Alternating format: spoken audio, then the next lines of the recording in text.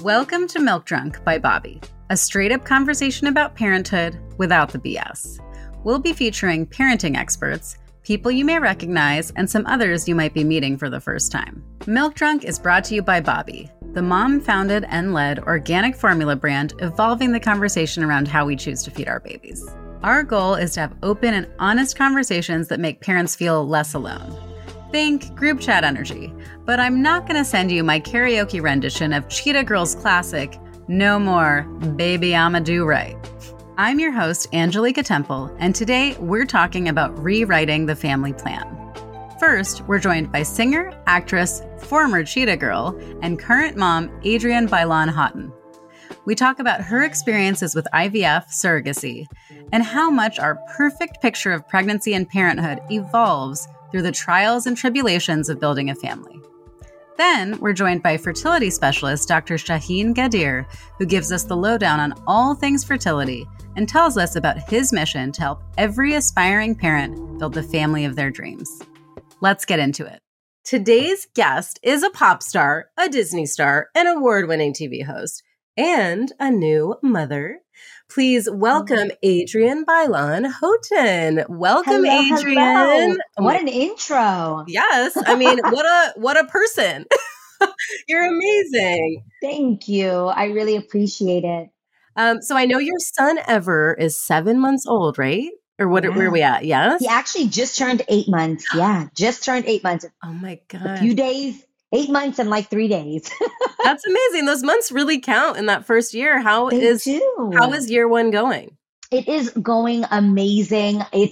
Oh my gosh, it's so much better than I ever could have imagined. And I imagined for a very long time. Yeah. So I just feel like everyone tries to tell you the love you're going to experience, the fun you're going to experience is so much more than you'll ever expect. And I completely agree with that. I also hear people telling moms, especially new moms, that like, okay, yes, there are going to be like very exhausting moments, but the good times absolutely outweigh the exhaustion. Oh, 100%. I'll never forget when I don't remember if it was 5 or 6 weeks when the smile comes in. It's also when you're sort of at the end of your rope on waking up, and it's like they're designed to keep you loving them. Yes. My son, we do co-sleeping. So literally like he's there and I swear he wakes up, like I'll start hearing him like, and then he's up on all fours, turns to me and gives me the biggest smile, like, yeah, we ready for the day. And he's doing the rock back and forth. And it is just the best way to start my day. Absolutely. Best way to wake up. So I have to tell you, in prepping for our convo, I was re-listening to 3LW and Cheetah Girls. And now not only is Playa's going to play living rent-free in my brain, but my daughters have proclaimed themselves Cheetah Girls. So thank you for that. Thank you for keeping it Cheetah-licious in your home. I know. And that's why I had to wear my nod to your history. I like it. Today's episode is all about rewriting the family plan. So I would love to start by talking about when you were growing up, how did you perceive and define motherhood? What did you expect that identity to be like? Yeah, I felt like my mom was a superhero. My mom was my whole world. I absolutely am a mama's girl. My sister was more the daddy's girl, and I've been attached to my mom this entire time. Literally since my existence, I am still attached. But literally, there might as well be the umbilical cord still existing. It's an imaginary one. But my mom is my best friend. She is my safety net. She is my peace, my best friend now that I'm older. And for me, I wanted motherhood to feel and be that way the day that I became a mom. Like, I hope that my son views me even a quarter of like how I view my mom. Yes. There's something so beautiful about the journey and the adventure that my mom and I have been on, that if I could just have something similar like that with my son, I have so much to look forward to. That's amazing. You know, speaking of becoming a mother, what assumptions did you have leading up to your motherhood journey? And how did that affect your idea of family planning? Yeah, well, mine was very interesting because I got married at 33. Okay. And was super excited about the idea of starting a family, but I knew that I wanted to have a year of just married bliss. I wanted Yeah. to be able to have sex in all the places and do Mhm. whatever I wanted to and pick up and travel and take spontaneous road trips and pick up in the middle of the night and be like, do we want to fly to Vegas? Do we want to drive Yeah. there? Like, we just wanted to have that year of that honeymoon phase. And then we were like, Mhm. okay, after a year and we're in the swing of things, then we could start a family. And crazy enough, I had this very ignorant idea that, like, oh my God, we should have twins. My husband has children from a previous marriage, Mhm. and we just loved the idea of like, let's have twins. That seems cool. We've seen people do it Yeah. before, and IVF and the possibilities. And we were like, that would be so awesome. And so we went to go see a fertility doctor and we're like, hey, Mhm. this is the plan we have. Just seems really glamorous and fun and a good idea. One Mhm. and done. This sounds Right. awesome. And that's really where the shift of what I thought motherhood would be completely happened in that doctor's office when I was told, you don't need to be doing IVF for some glamorous idea of twins.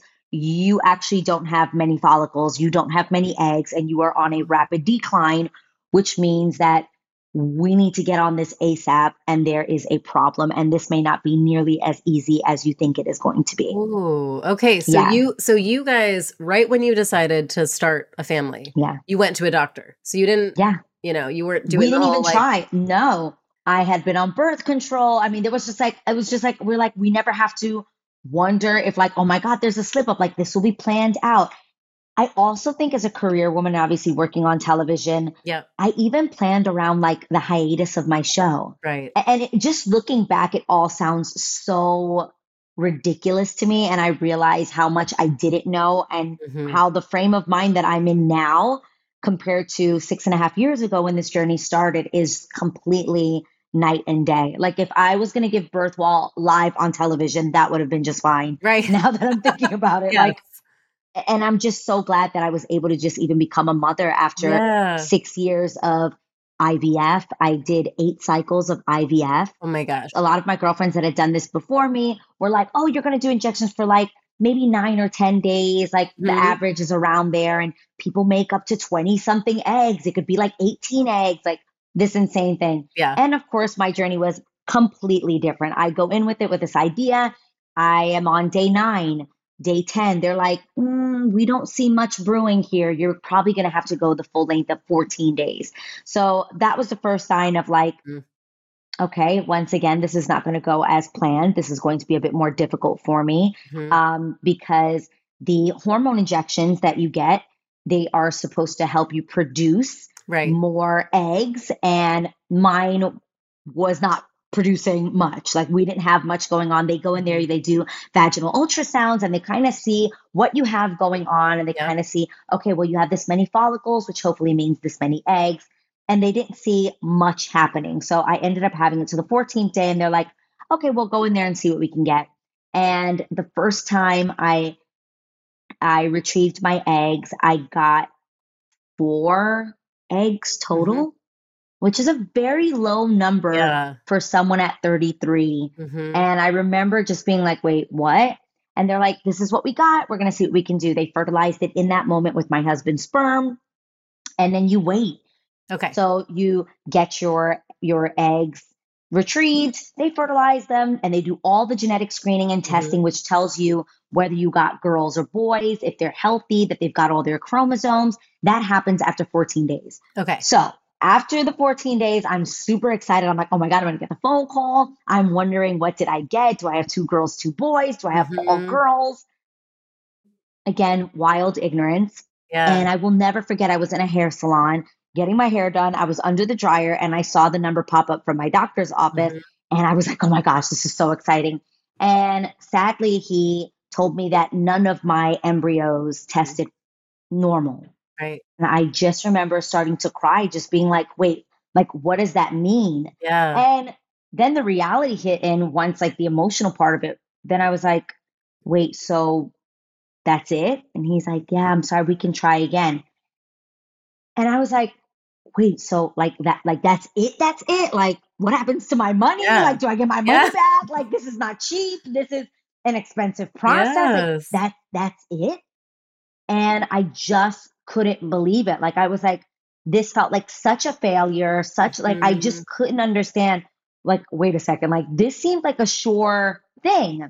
And it was not a sure thing. And at that point, I was pretty much told that the sooner I kept trying, the better Mhm. results I would have because Okay. sadly I was getting older by the Right, second. right. And with every period I was getting, I was losing more eggs and the possibilities were diminishing for me. So I went right in, I went straight in. I went from feeling like defeated and sad to suddenly waking up one morning and going, we just got to try again. And so Yeah. we did. So same And process again. same exact Yep. process. This time I got 6 eggs, Okay. all 6 fertilized. Only 4 of them made it to the, I believe it's called blastocyst when they Okay. go in and check for all the chromosomes and all the Mhm. genetic screening. And 2 of them made it through that. Okay. And I got a phone call saying I Mhm. had 2 healthy embryos and I had a girl and I had a boy. Mhm. And once again, it was told to me that while this is amazing news, I cried my eyes out. Yeah. I was rejoicing with my husband. I'm so excited at this moment. I'm like, oh my God.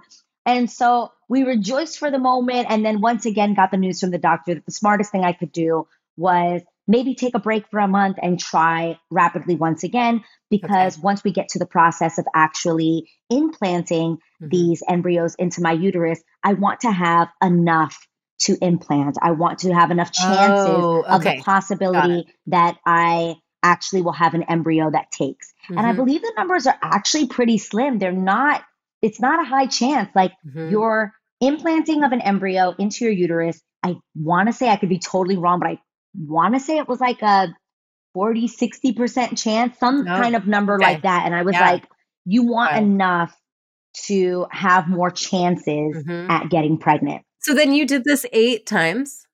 I did this 8 times. Okay. And in those 8 cycles of trying, I also got what is considered a failed cycle, Okay. which means that they are stimulating your ovaries as much as possible. And that when they go in to actually retrieve something, there is nothing there to retrieve. So Oh. I had about 4 failed cycles. And from the other 4, I got 3 embryos total.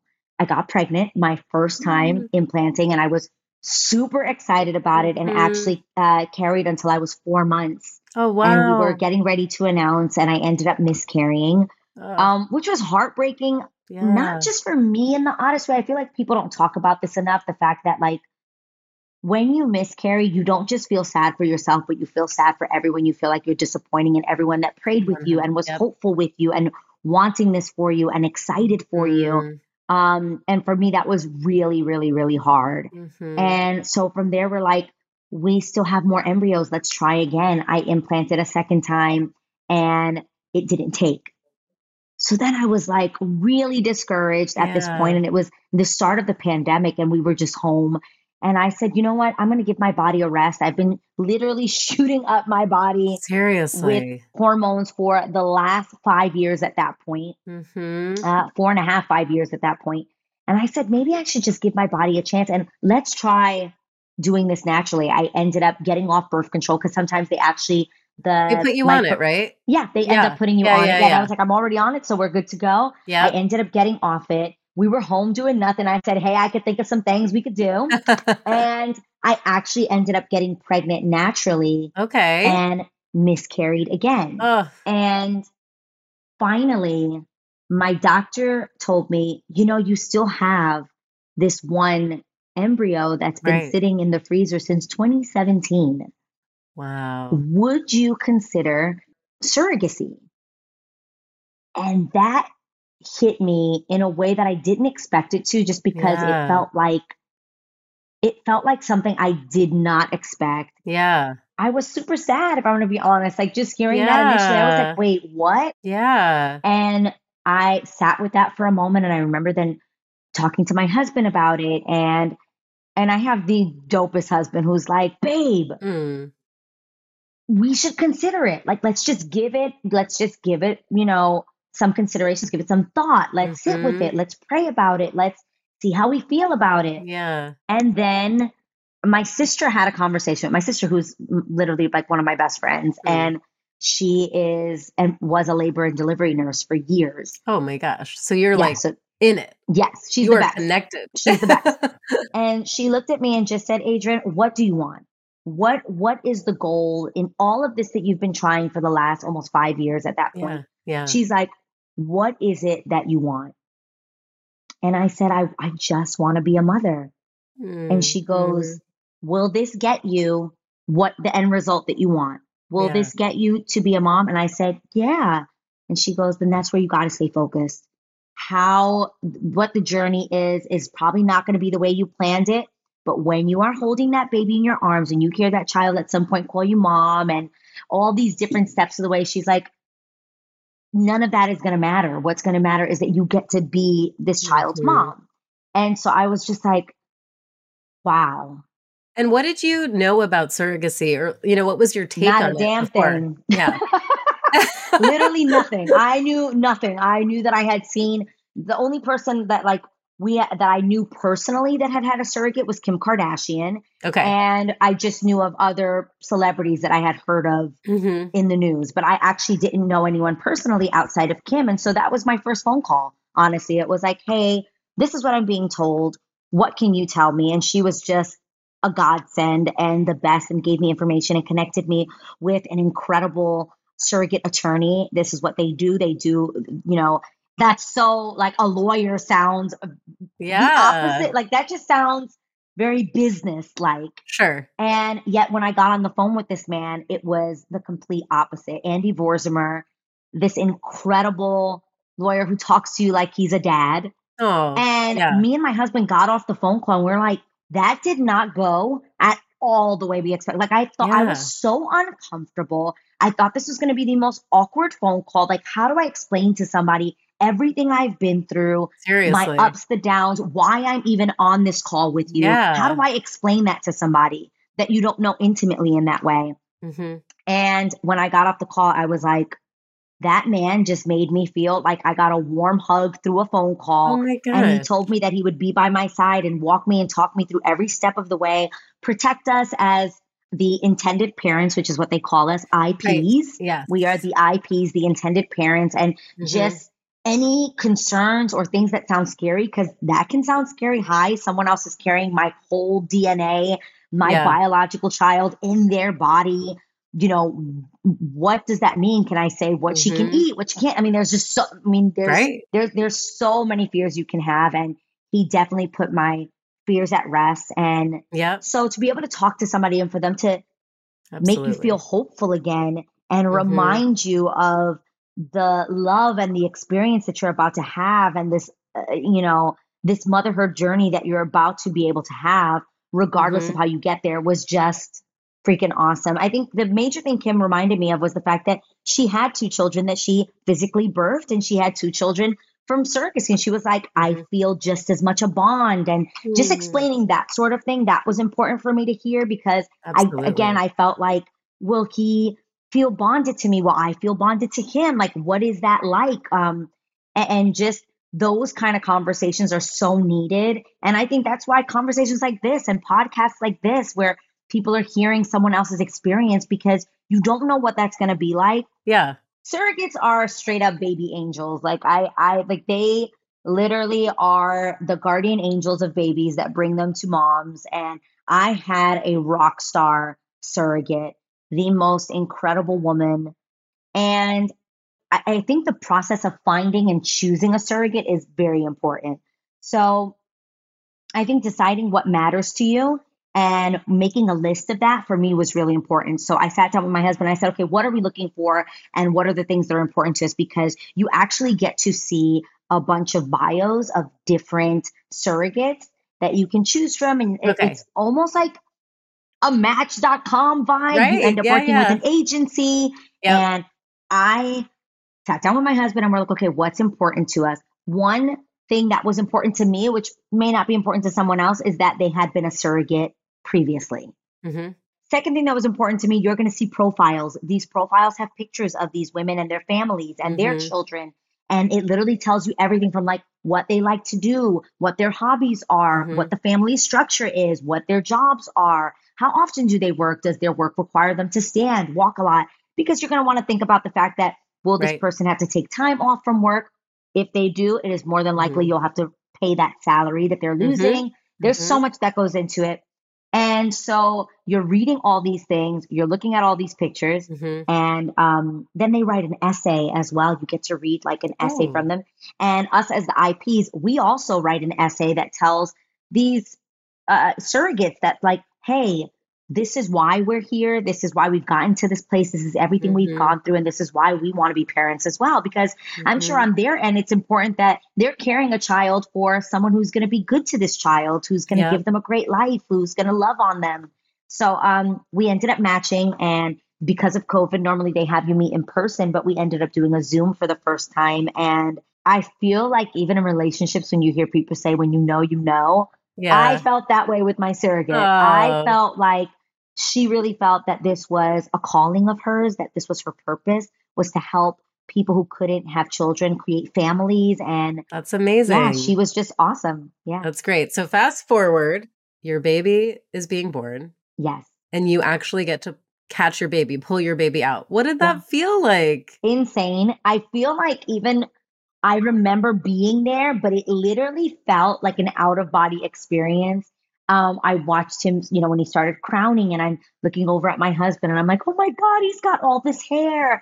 And we had a home birth. So we had midwives there. And I remember his little shoulders coming out, and they're like, you can grab him, and me kind of being like, where do I grab? Like, where do I grab from? And just putting him on my body. And I remember his little head. He had like wild neck control that he shouldn't have had so young. And looking around the room like, what's going on out here? And my first reaction being like, is he supposed to be doing this with his neck? Seriously. And I felt this overwhelming love.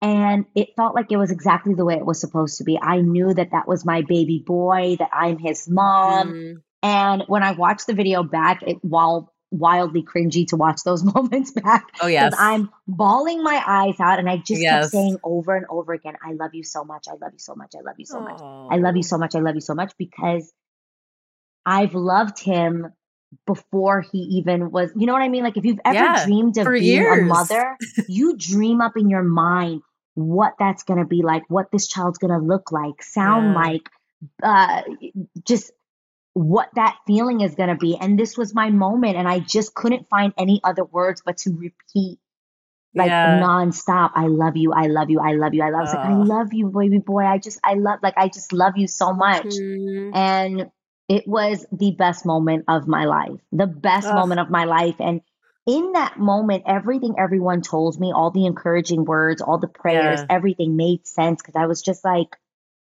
you're so right. Like I didn't think about the injections. I didn't think about what I felt I had lost and not being able to carry. I didn't think about, oh man, I wish I would have, or what it would have been. Like I didn't think in that moment. I was in pure bliss, and I was a mom. That's so amazing. And that was all I wanted. How did it feel when you fed him for the first time? Yeah.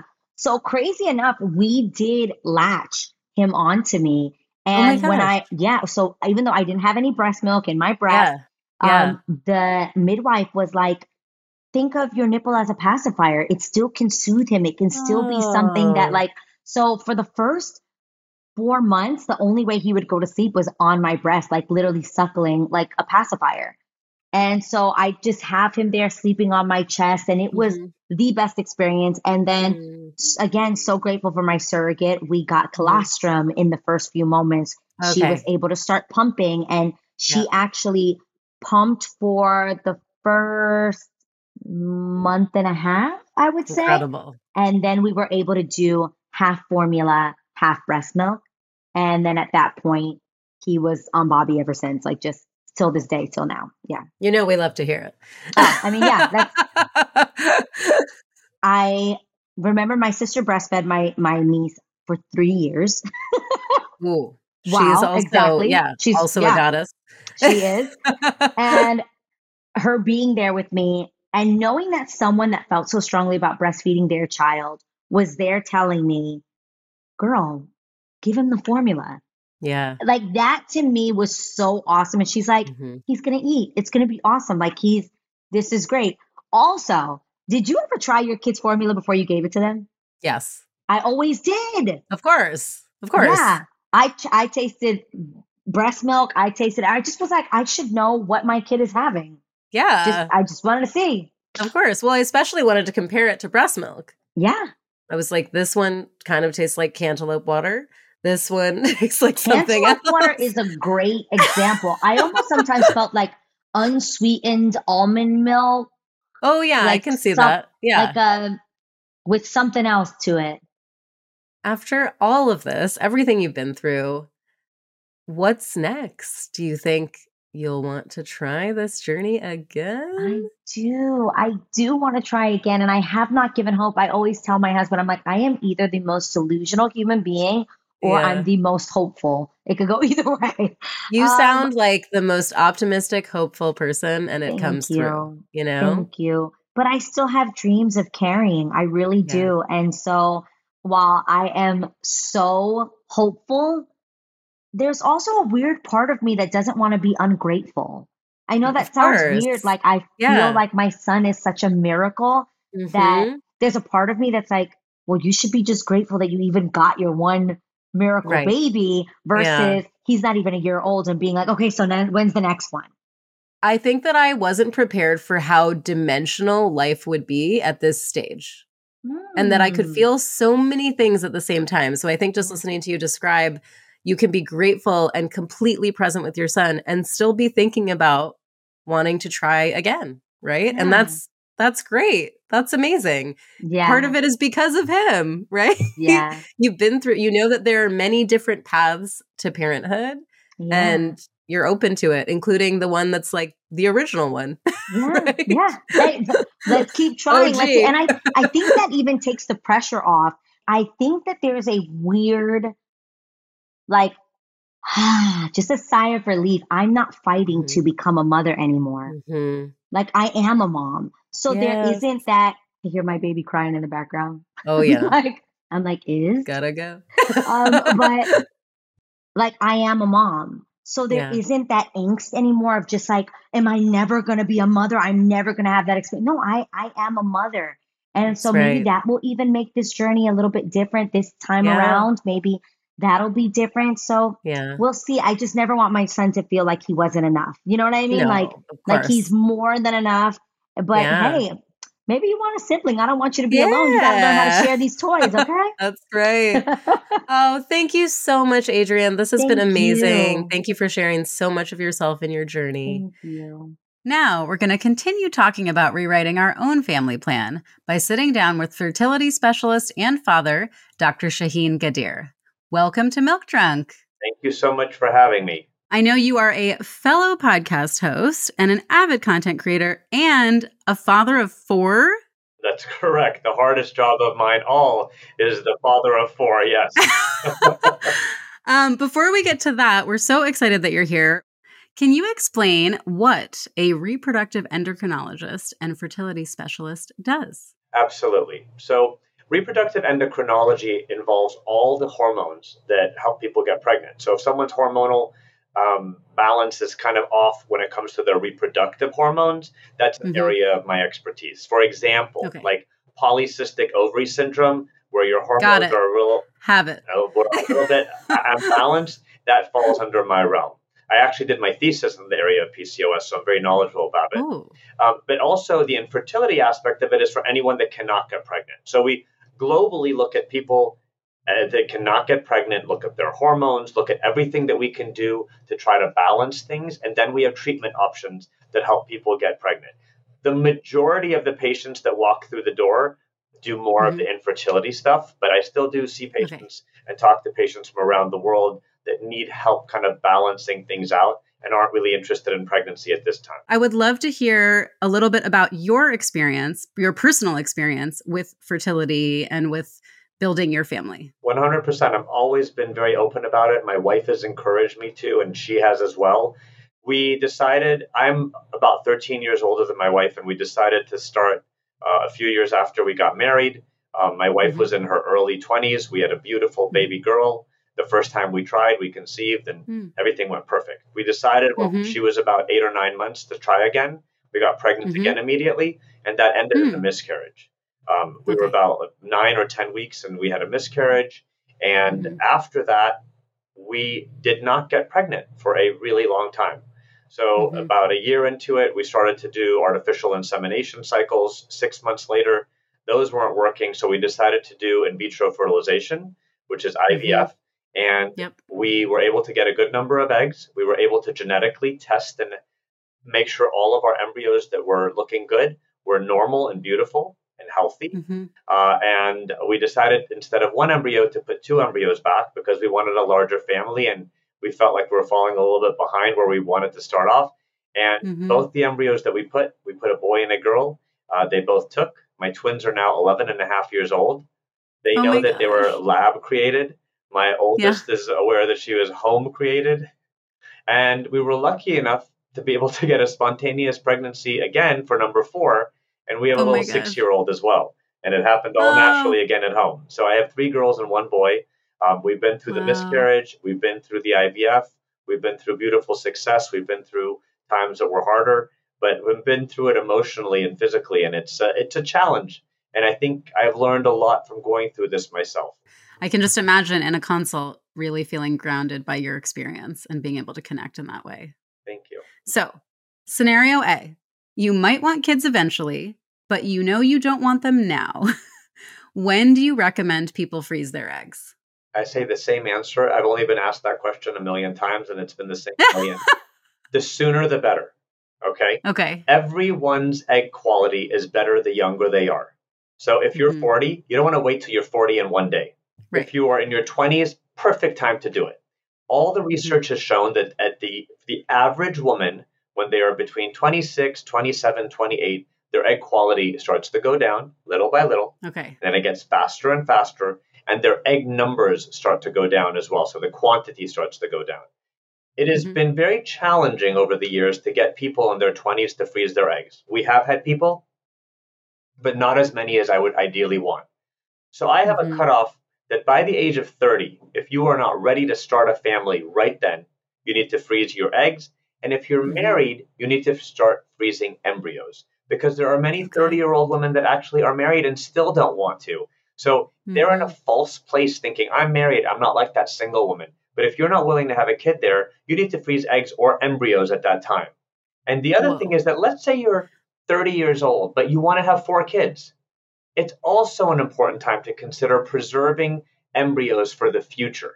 Because if you get pregnant now, but you will still want to have maybe 3 or 4 at your late 30s, many people begin to have difficulties at that time. So it's really important to do that as well. Whoa. This is blowing my mind. I did not have this conversation. I feel like my experience was, okay, I had not been having periods regularly for a long time, but they had gotten much more spaced. So I just went in and was like, what's going on with me? Like, I know I'm not pregnant. I've taken a million pregnancy tests. We're not even trying, but it was sort of, just a lot of missed periods. And then that's when I found out I had PCOS.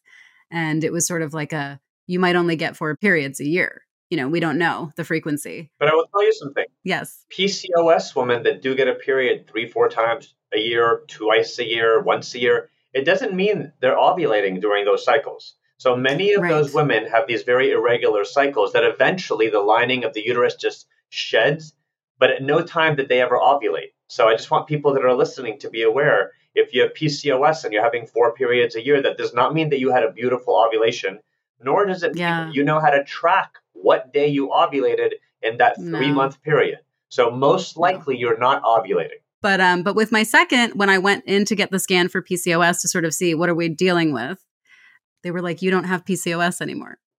And I was like, I don't understand. And then I was pregnant within a month. So PCOS is a major spectrum, okay? Yeah. There are some people that are at the extreme involving obesity, male pattern baldness. They have darkness like around their neck, under their arms, under the breasts, and all the areas where the skin touches each other. that's telling us that their insulin levels aren't working well, which is the root of PCOS, is that the insulin receptors are not good. And then there's people, and then they have excessive hair growth on their body, especially the chin, and they rarely get a period. That's one extreme of the side of the spectrum. Right. Yep. I'm going to take you all the way to the other end of the spectrum where I think you're falling, which is some people have maybe an irregular period here or there. Their ovary is not truly polycystic in appearance.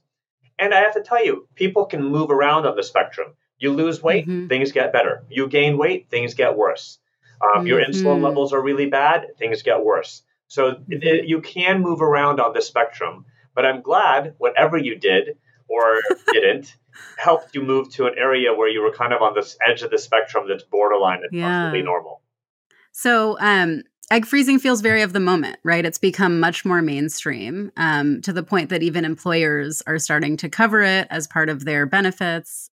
But it's not necessarily accessible for everyone, even if it's recommended, based on this sort of age outline that you gave us. What are the typical out-of-pocket costs of egg freezing? So we have specials that have taken the cost of egg freezing down to $6,400, which is, in my eyes, one of the lowest I've seen in the country. And being one of the number one IVF labs, you're getting a really good deal. It's not all year. We have these specials that pop up for special occasions during the year, so I'd be watching carefully. I wouldn't wait 6 months for it to come out if it's not coming out. But typically, egg freezing costs are in the higher 7,000 range. But the thing that really varies is your medications. If you're super young and super healthy and have a great egg reserve, you don't need a lot of medicine. If you are much older and you need to be using stronger medications to help you form those eggs, then it goes up the cost of the medication. Medication costs can vary anywhere from like $2,000 to $3,000 to like $5,000 to $6,000. And sadly, we have no control over that. And also, there are very few pharmacies, so there is a slight monopoly on this in the country, and very few people sell it. So there's not much ways of getting around the cost of the medication. And does insurance ever cover egg freezing? It does. There are some, like you said, there are some employers that do. There are some insurances that do. You have to be lucky. Yeah. The majority of insurances do not cover fertility, do not cover egg freezing, but some employers do. So when you're looking for a job, you may want to be comparing also the benefits that come with it. Absolutely. What would you say are the most common myths and truths about egg freezing? So some major questions that I've been asked is like, when I do the egg freezing, you're taking out all of my eggs? Absolutely not. When we do, every month when you release that one egg, it's called ovulation. About, I'd say, 1,000 other eggs die in that process. We're trying to recruit some of the ones that were going to die anyways. And the healthier and younger you are with more eggs there, the more we're able to recruit. The less eggs you have, the older you are, the less eggs we're able to recruit. So that's, you do not lose all your eggs. Are you going to go into an earlier menopause? Not at all. By taking out 20, 30 eggs, you are not going into an earlier menopause. And another myth, I'm going to gain weight. Some people do retain more fluid during the time that they're doing an egg freezing cycle, and usually it goes away. There are people that are also extremely stressed during this process because it's not what they had planned on in their life. It's not where their life may have wanted to be at that time. And they do some stress eating. That will make you gain weight. But is it the actual process making you fat? No. What advice do you have for someone who has been putting off this appointment? The more you wait, the poorer your egg quality will be and the less eggs you're going to get. And you're going to have much bigger costs ahead of you in the future when it comes to having to use a donor egg, a surrogate, or anything like that as you get much, much, much older. All right. Scenario B. You and your partner are trying to conceive and it's not happening. At what point should you consider seeing a specialist? I've heard people say to try the old-fashioned way for at least a year. It depends. If you're 41 years old and you just got married, please do not wait 1 year. That you're harming yourself. If you have very irregular periods, waiting 1 year is going to be a complete waste of your time. Now, if you are young and you're healthy, let's say you're 30, you got married, now you want to have a kid, you only want to have one kid, I'd say trying for a year is okay. If it were me, I wouldn't. I would be proactive. Sure. So Yeah. I would call my OBGYN, which is a good starting point, and say, do you think I can do a blood test to see if I have eggs? What if you're 30 and your egg reserve is really low? Why waste a year? Doing a blood test called AMH will help you learn about your egg reserve. Checking your Okay. fallopian tubes and seeing if they're open with a procedure called an HSG, a hysterosalpingogram, will let you know if your tubes are open. Why try for a year if your tubes are not open? If you're a Yeah. guy, why not check your sperm and make sure you have sperm rather than waste a year of time with your wife? These are different things that you could be doing that are proactive. Some of these things they even can do through the home. There are kits that companies send you and you just check it at home. Right. I think that information is power. Time is also power in the world of fertility. And then to sort of echo the question we asked about egg freezing, what are some common myths and truths about infertility that people might find surprising? Just because your grandmother or mom had a kid at 46 does not mean you will at all. Other myths, just relax and you'll get pregnant or things like that, or so sad. I've heard it all. I've heard it all about positions and about, timing and things like that. Right. They are myths. I know obviously IVF isn't the first thing people try, once they come and see you. So what are other options that people try before doing IVF? So I love that you asked that question because we don't have 30 treatment options for fertility. So you can either be trying at home, timing intercourse, it's called timed intercourse, or we have two options at the office. It's artificial insemination or IUI or intrauterine insemination, whatever you'd like to call it, either with medications or without. They increase your pregnancy rates by a little bit, not a ton. Before doing those, we always check to see the fallopian tubes is good and your sperm is good. And then it's the IVF route, where we take the egg out of the body with the sperm, make an embryo in the laboratory, and then we insert an embryo back into the uterus vaginally, called an embryo transfer or a frozen embryo transfer. Those are our two routes of helping people get pregnant. Their success rates are like this. IUI success rate is between 10-15% on a good day. IVF success rates are between 70 and 80%. So they're very different with a lot more benefits of having leftover embryos, freezing embryos, genetically testing embryos. So a lot more control and power comes to you there. Yeah, no, for sure. Whatever family planning looks like for someone, it's obviously a lot physically and emotionally, as we've talked about. And I think, thanks to compassionate and innovative doctors like you, there are so many options to start a family.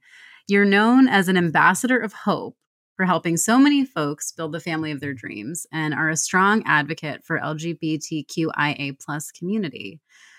How do doctors like you help this community build their families? Well, I think it's really important with Pride being here, I think, and probably a large percentage of patients in my clinic that are same-sex males, same-sex females, single males, single females. We help everyone. We help anyone who is interested in having a beautiful family.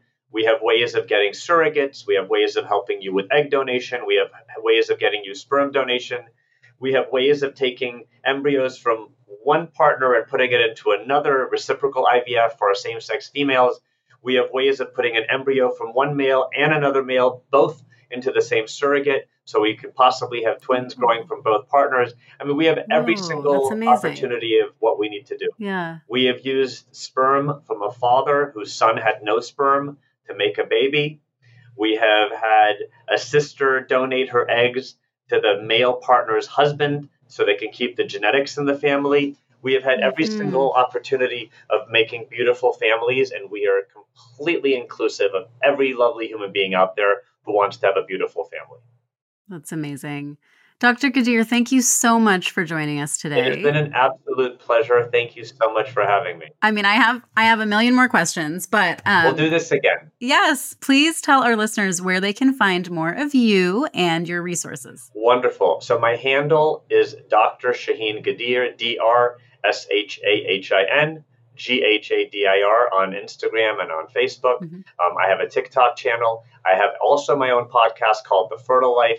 I have a website called drghadir.com, and also my clinic's website is scrcivf.com. milkdrunk.com. And we are happy to help anyone that needs help with anything. And I hope all the resources that we put out there are able to help people as well. Thank you to Adrienne Bailan-Houghton and Dr. Shaheen Gadir, and a huge thank you to everyone who shared their IVF journeys with us today. I think we can all agree that parenthood is a journey, and the better informed we are, the more equipped we are to handle the bumps along the way. Be sure to follow Bobby on Instagram @Bobby for all Milk Drunk updates, and sign up for the Milk Drunk newsletter at milk-drunk.com. If you or someone you know is Bobby curious, head to bobby.com/ever15 for 15% off your first organic formula order. Milk Drunk is powered by Bobby, hosted by me, Angelica Temple, and produced by Beth Rowe, Mary Kelly, and the team at Full Picture Productions. If you're liking what we're shaking here at Milk Drunk Pod, be sure to subscribe. You won't want to miss a thing. Also, if you have topics you want to hear discussed or a hot parenting take, our DMs are always open.